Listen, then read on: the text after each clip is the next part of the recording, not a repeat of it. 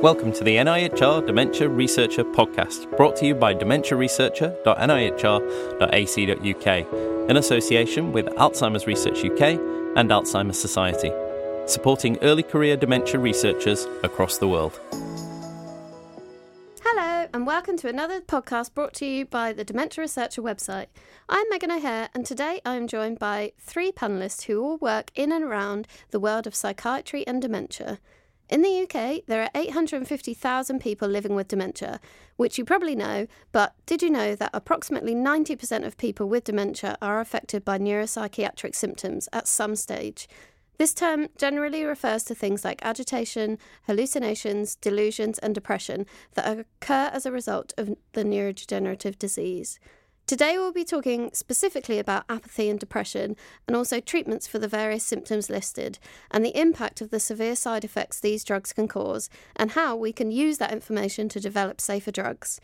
I'd like to welcome our panellists today: Isabel Foote, a PhD student at the Wolfson Institute for Preventative Medicine at Queen Mary University, who you may remember from a podcast we did at the end of last year, has an irrational fear of slugs. Byron Creese, a senior research fellow at the University of Exeter, whose area of interest is neuropsychiatric symptoms in dementia, and Miguel Vasconcelos da Silva, a PhD student and dementia theme manager and research nurse who splits his time between King's College London and the University of Exeter. Welcome to you all. Shall we start with a quick roundtable to expand a bit on your areas of research, a bit of background to you and your work? So shall we start with Isabel? Sure. So, hi everyone. As a bit of background, I got interested in dementia because when I finished college, I helped my granddad looking after my grandmother who had Alzheimer's disease. And then after that, I trained as a nurse in Birmingham, so I looked after quite a lot of patients in the hospitals that had dementia. And whilst I was doing my training, I got really interested in research, and my tutors kind of encouraged me to pursue that. So I did a MSc in neuroscience at King's College London, and there I did a completely different kind of research project, which was lab-based and looking at inflammation and depression.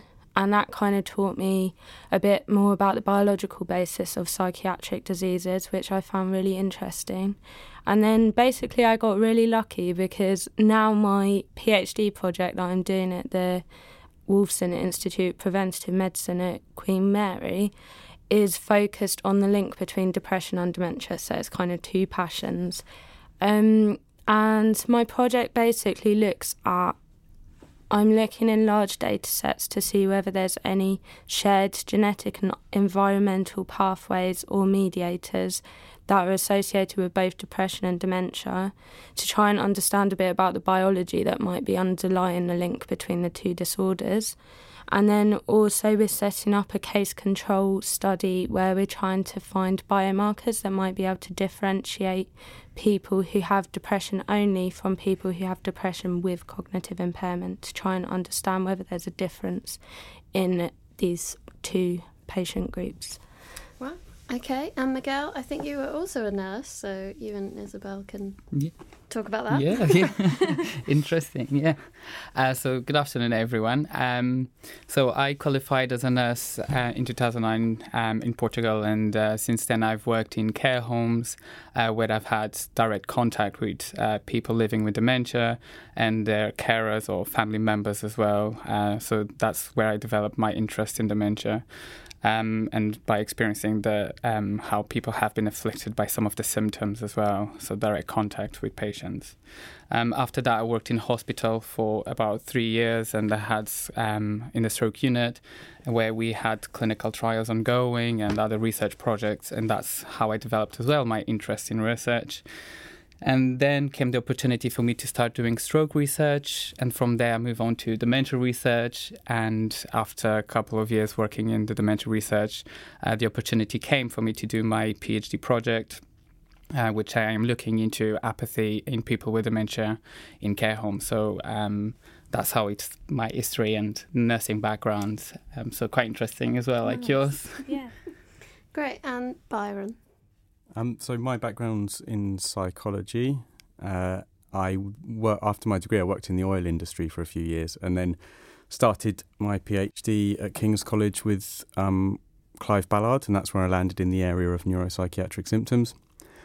I finished my PhD 5-6 years ago, and then since then have kept my focus on that area. But I apply lots of different methods to finding out about neuropsychiatric symptoms in dementia. So that could be genomics. I've just started some transcriptomic work to do with drugs, but also clinical research and neuropsychology as well. So quite broad.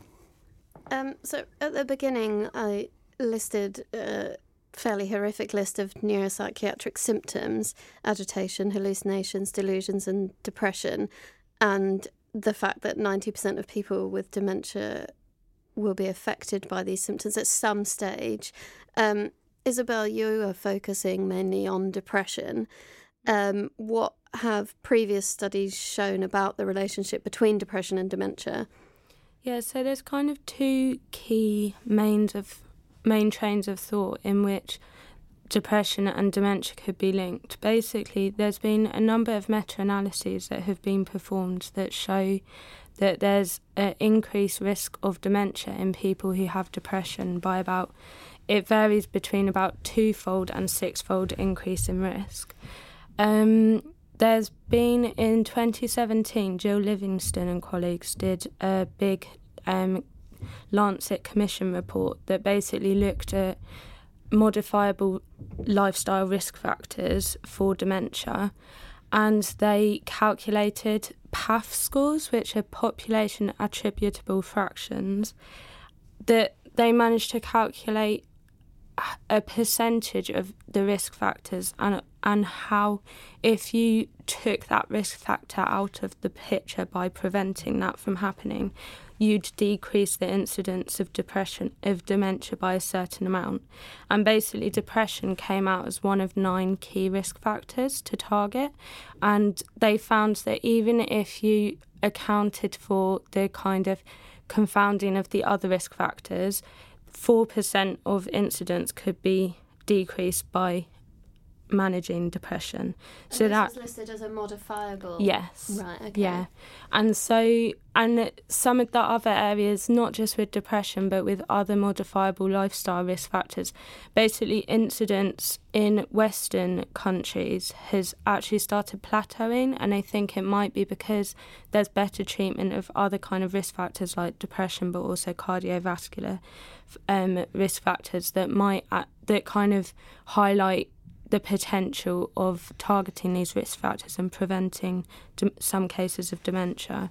This might be quite a naive question, but you sort of understand how you can reduce your risk for cardiovascular disease. How can you reduce your risk of depression and therefore I dementia? think it's more about effective management of depression, and in some cases people don't necessarily get treatment for it, or they just think they're depressed and so they don't necessarily go to the doctor or something for it. And that, whereas in terms of cardiovascular risk, then there's been a lot more kind of health promotion in what to do in reducing it yourself, whereas that's still kind of being developed in the depression field. But with having antidepressant treatments and things like that, it could be that it could prevent some cases of depression, which might then lead on to preventing dementia. However, the other train of thought is that rather than because when they've done kind of life course analysis of when depression is a risk factor for dementia, it seems more that later in life it's a risk factor. And because there's evidence coming out that there's a prodromal period of about 30 years in dementia, so that's about 30 years before people get traditionally diagnosed with dementia, there's actually biological changes happening that are part of the disease process. There's this problem with reverse causation because actually people might be getting depressed as part of the dementia trajectory. So that's a prodromal symptom, essentially. Yeah, so maybe it could be that it's a prodromal symptom, and actually it's part of dementia rather than being an independent risk factor. So that's kind of the key area of trying to understand a bit more about the link and how you might go about treating it and preventing dementia from happening. So, when you say later in life, what time period, what age is that? So it's more kind of from about late 50s, 60s onwards. Is there any gender difference? This is quite a common thing at the moment, or like a... I don't know about gender difference. I know that depending on how many times you have had depressive episodes and the severity of the depression really further increases your risk of dementia. But in terms of the gender differences, I'm not sure so much. Miguel, let's move on to you and another symptom, apathy. And I believe it's considered one of the most common neuropsychiatric symptoms. Could you tell us maybe how apathy is different from depression? Mm-hmm. So you're right to say that apathy is one of the most common symptoms in dementia. So a recent paper from Professor Ballard has reported a prevalence about 36% of apathy in people with dementia, which could range between 17 to 82%. So you can see how can it vary, but also how could be big, the prevalence as well. So one of the main differences, I would say, so people with depression, they'll be tearful, they'll be wishing to die. They might experience some of the symptoms that people with apathy will have, which is the loss of interest, not engaging. But people with apathy, they will not be tearful. They will not be wishing to die. They just lost the interest in the world around them. They will not engage in activities. They might not be interested in doing new things as well. So those are the main characteristics of apathy. Yeah, I think that's quite... It's a word you use quite a lot, so you sort of understand it, but I think I've never really thought of it in a clinical situation, and it's actually a diagnosis, is it? So that's one of the other things as well. So currently there's not a clear diagnosis of apathy as well. So there's no clear as well way of diagnosing and clear way of treating. So there's still a lot of debate, but currently the Alzheimer's International Association is trying to do some work and develop some research around it to help us understand it better and to have a clearer diagnostic system for apathy as well. I don't know, what were your thoughts as well about the overlap about depression and apathy?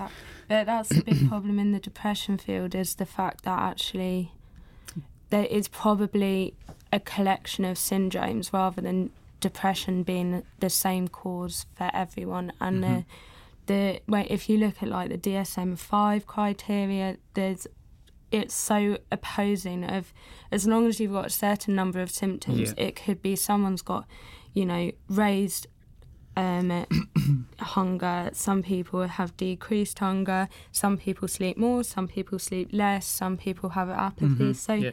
You get this problem where there could actually be a number of different causes, and probably disentangling that would be useful in the concept in the area of dementia, because it might be that there's certain symptoms that are more of a problem in dementia, which I think apathy, it seems like it's a big one. Yeah, and sometimes they do overlap, and that's the thing, making this distinguish between them.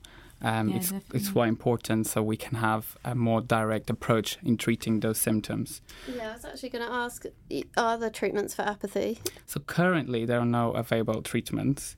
There are recommendations, and mostly antidepressants are the mostly widely used ones, but have no recent papers published that prove to be effective in treating apathy. Okay, maybe Byron, let's bring you in at this point before we get down to the biological pathways bit, which is my favourite bit. You wrote in the section, are there any specific points that you would like to make that we should hammer home just how awful the symptoms are, and that patients have worse clinical outcomes if they've experienced neuropsychiatric symptoms? So could you maybe just let rip and tell us about that? Yeah, I think I forgot I wrote that. I think what I meant, I guess, was it's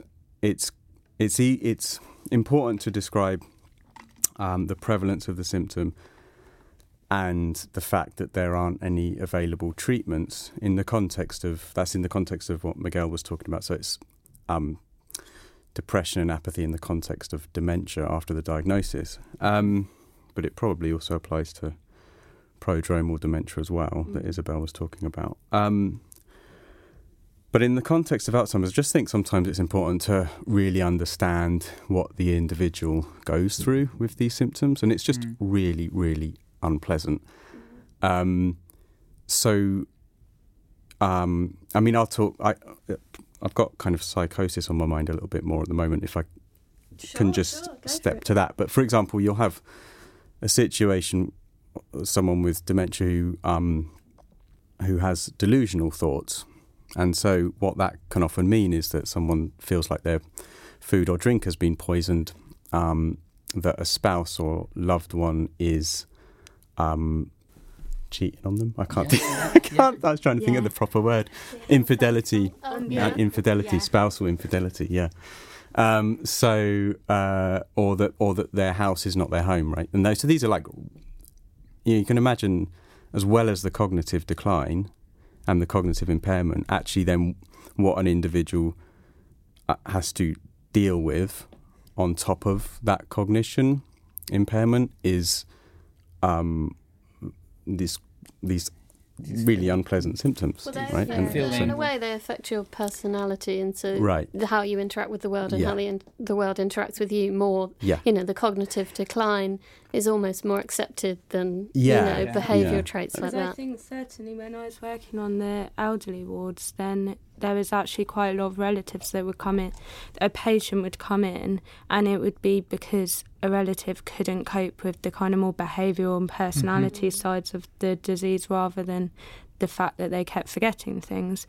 So I think it is something that's kind of not spoken about as much as the memory impairment, that actually it impacts people's lives, whether it's the patient or the carers, a lot, having these. Because we said 90% of patients will experience these symptoms at some stage. It's not associated with a later stage then? It could be really early on. Yeah, it seems like it could be early on. I think apathy and mood symptoms in particular can emerge earlier on. The kind of psychotic symptoms, delusions and hallucinations tend to emerge a little later in the disease. Okay. And a lot of these symptoms fluctuate as well. So I think the 90% figure would be like a cumulative prevalence right across 10 years of disease or something. I did. So any time. Okay. And also I think sometimes it's hard because people who might have depression or apathy earlier on in the disease process, it might just be put down to, that person's ageing and it's kind of normal depressive feelings of that point in life kind of thing. So sometimes it doesn't get taken into account, but then when people then look back on it retrospectively, they realise, actually maybe this was a train of something changing in that person that was actually part of the disease process. So maybe let's get on to a bit of basic biology. Isabel, you said you actually worked in a lab for a while. Yeah. Byron, before we started recording, said that he no longer works in an actual lab with pipettes. Yeah, because I'm not very good at it. Yeah. Luckily, my boss is patient and nice, and and listening right now. So, what are the specific pathways? Because you talked about shared genetic pathways that maybe might underlie the link between depression and dementia. Yeah. So, a lot of the evidence that underlies kind of the biological plausibility of there being a link between depression and dementia actually at the moment is more from lab work and not from the genetics side, and from looking also at in cohorts of just doing like biomarker studies, for example. There's actually a lot of different biological pathways that have been shown to be impaired in both depression and dementia. Like, there's been evidence that you have hippocampal volume loss, there's chronic inflammation, all sorts of things. The kind of two that I'm more focused on in my work are HPA axis dysfunction and chronic inflammation. So basically, the HPA axis is the hypothalamic pituitary adrenal axis, and it is the way that the brain controls the response to stress. So you get a stressor, and then you have the hypothalamus and the pituitary gland release hormones that tell the adrenal glands to release cortisol. And basically there's two types of receptors. So you've got the glucocorticoid receptor and the mineralocorticoid receptors, of which there are a lot of them in the brain, especially in the hippocampus. Which is an area affected in dementia. Yeah, and it's an area of the brain that's very important in kind of learning and memory, but also some emotional regulation. And essentially, the cortisol binds to these receptors, but if you have a kind of increased exposure to chronic stressors, or there's a problem with this system, the adrenal glands essentially don't get told to stop producing cortisol. So you get this problem of getting glucocorticoid resistance in the receptors, which then means that you have these elevated levels of cortisol, which can then lead to all kinds of problems like neuronal damage or inflammation. And this is a kind of one of the big areas that people are looking at in how stress and depression might lead to then having cognitive impairment, because elevated cortisol is also being linked to increased amyloid beta production, which is one of the really important pathologic proteins in Alzheimer's disease. So it's kind of this chain of events. And then on the other hand, you've also got a lot of studies that have shown that there is chronic inflammation in depression and dementia in the periphery. So there's been a lot of biomarker studies that have found increased levels of inflammatory cytokines in people's blood and also cerebrospinal fluid. And so it seems that inflammation and stress dysregulation could be one of the really key factors that are kind of accumulating problems in these brain areas that are then leading to the comorbidity of depression and dementia. And this would happen, so many years before. Yeah. And then over time, that's how then the symptoms come out later. Yeah. And also it could be that that's why maybe you've got a kind of cognitive reserve that is kind of a threshold. So each individual will have certain genetic risk factors that are protective or that are going to increase their risk of getting dementia.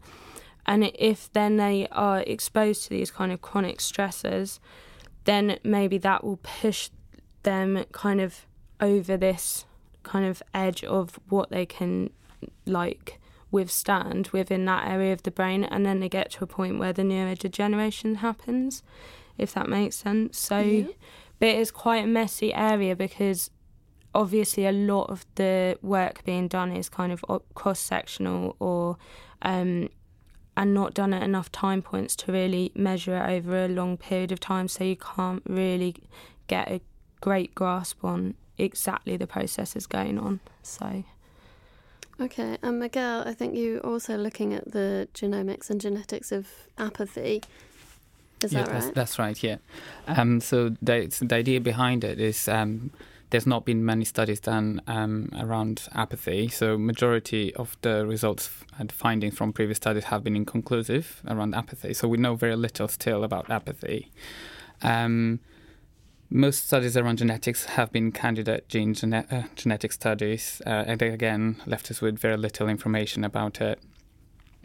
The idea about going in genetics again is because previous studies in other areas of psychiatric symptoms, they've helped understanding better symptoms and creating clearer phenotypes. So then we can start treating and looking further into it. So therefore we decided to do a genetic association analysis in the future stages of my project. I think maybe we'd bring Byron in again at this point to talk about treatments, because we've talked a bit about the pathways, and I know you have some thoughts on the treatments. Yeah. So if we're talking about treating depression and apathy in the context of dementia, then there's historically antidepressants were used that are the same drugs that are used to treat major depression in younger adults. But there's really limited evidence that those work in the context of depression in dementia. So perhaps an indication that there's other things going on biologically. I, at the moment, am working a lot in the area of antipsychotics. So these are drugs that would typically be used to treat symptoms more along the lines of agitation, aggression and psychosis. They're modestly effective, really, at best, but they also have quite a severe profile of side effects. So they can cause stroke, thromboembolic events, pneumonia and other infections, falls, fractures, and there's an all-cause increased risk of mortality. So it's important to find out what kind of drugs work and what don't work, and whether why drugs are unsafe. We don't really know why they are. So I've been doing some work trying to find that out, but not using humans, which, given the obvious ethical barriers, we don't want to do that. So instead, what we've done is generate lots of transcriptome-wide expression data from antipsychotic drugs in cell lines. Wasn't me, because I'm not going to go there. So collaborating with colleagues in Exeter on that. But then we've generated lots of transcriptomic data, and using the expression profiles of antipsychotics, what we're trying to do is compare that to expression profiles of disease to see if there's areas where it looks like the transcriptome of drug and disease is positively correlated. Which might indicate that the drug is exacerbating the disease state, at least on a transcriptomic level, and that can give us clues to then move forward and maybe isolate some mechanisms in different biological models. Okay, so this is disease state without having taken any of the antipsychotic drugs. Yeah, so you're just looking for elevated transcriptome levels that are the same area as what the drug would also do. So therefore, you wouldn't want to put the drug in a disease state where you'd it's basically the reverse of what's done in drug repurposing quite commonly, where what you look for is a negative correlation. So the drug is pushing the transcriptome upwards and the disease is pushing the transcriptome downwards. You would take that as evidence that the drug is reversing the transcriptomic state of the disease, which would be a good thing. Back to normal, or hopefully. Back to normal, yeah. Whereas just kind of looking at the opposite of that and positive correlations positive correlations, basically, yeah. So, and it's not a conclusive. It's more of a triage, so we can kind of identify and prioritize areas for further investigation. But the key thing is trying to do that without working with new human data. Mm-hmm. So we only really realised the dangers of antipsychotics once they'd been used in humans in many clinical trials and in many thousands of patients. So. And they would have been clinical trials and patients who didn't have dementia initially, because they're antipsychotics that are used at other. No, they would have been clinical trials of people with dementia and agitation, psychosis, and so on. Yeah, but they detecting the side effects requires very, very, very large clinical trials compared to detecting the clinical therapeutic effect. So often in a clinical trial of several hundred people, you might not notice subtle side effect differences with the drug. You would only notice if it was there was a massively increased incidence of side effects. And also sometimes the side effects take a while to kick in as well, so you need a bit more of the time frame as well, which you don't always have. By which point the clinical trial's finished and you associate them. So sometimes it's not till patients, it's actually in the clinic, and then people start realising, oh, actually there's side effects happening. It's not a mutation, kind of like it's a real world monitoring that happens after a drug's been licensed, but. So it just, I think there's a space to kind of do some work to find out why some of these drugs are harmful, and if we can demonstrate that in principle that can be done in vitro, that would be helpful. Okay. So are there any final points you'd like to make before we end today's podcast? Any key challenges of research in this field? I mean, Byron's mentioned not using humans.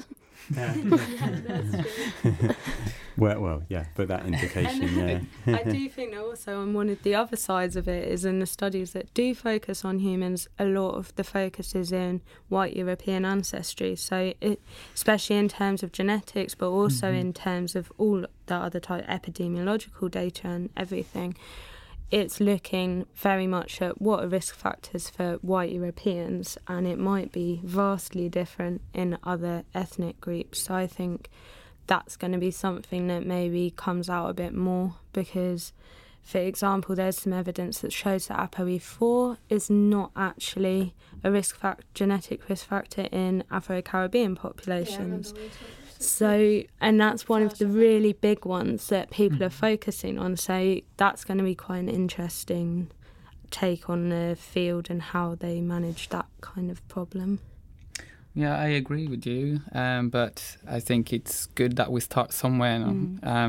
We have some initial steps. So, for example, like within apathy, there's not much data available. There's not been genetic studies or large cohort studies.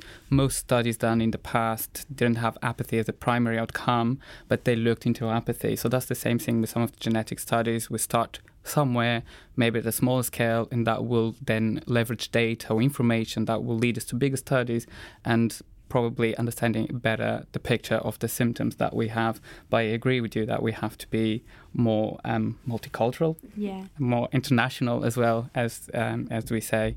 So I think one key thing kind of as we're building all these kind of new studies is actually getting a handle on what apathy and depression are. I think Isabel mentioned it earlier.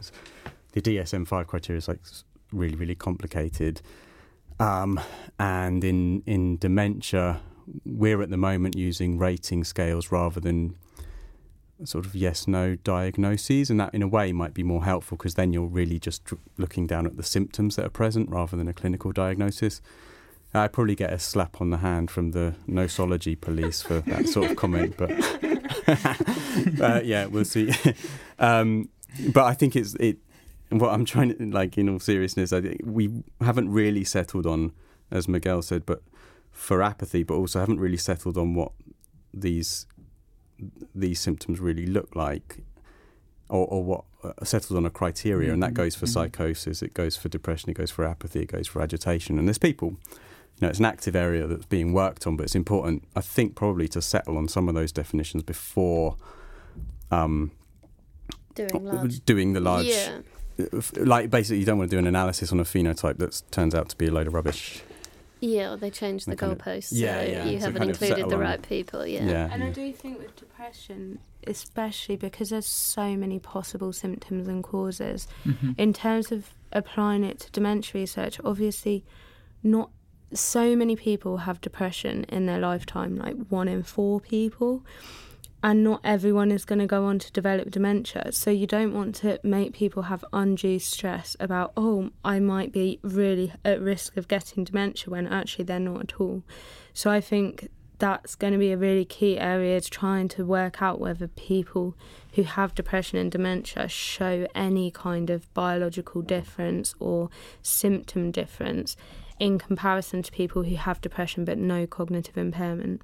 Because then you can kind of try and focus on the right patient population rather than having these preventative strategies that are just focused on everyone with depression, because that could cause undue stress and ethical concerns there. So, but I feel like, Miguel, your work's kind of looking a bit at that, where you're focusing really on like apathy in people with dementia. And I think that's a really good way forward to go, because then you're looking at a subpopulation and it might be more homogenous, so you might be able to find more genetic markers that are useful than, say, apathy in the entire population. So I think that's, like you said, it's a nice way to move forward and to be have a direct and approach to it as well. and trying to define clearly what is apathy in this instance, try to have a better understanding, a clear phenotype for it, so then we can treat it more adequately for the population that we need to treat.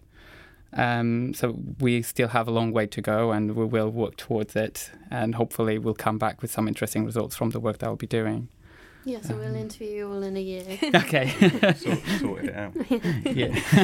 Okay, well, thank you very much for today. I hope you've enjoyed it. If any of our listeners have anything to add on this topic, please do post your comments in the forum or drop us a line on Twitter using hashtag #ECRDementia. We have profiles on all of today's panellists on our website, and there you will also find a transcript of the podcast. Finally, please remember to subscribe and leave a review on this podcast through our website, iTunes, Spotify, Podbean or SoundCloud, and tell your friends and family and colleagues. Thank you. Brought to you by dementiaresearcher.nihr.ac.uk in association with Alzheimer's Research UK and Alzheimer's Society, supporting early career dementia researchers across the world.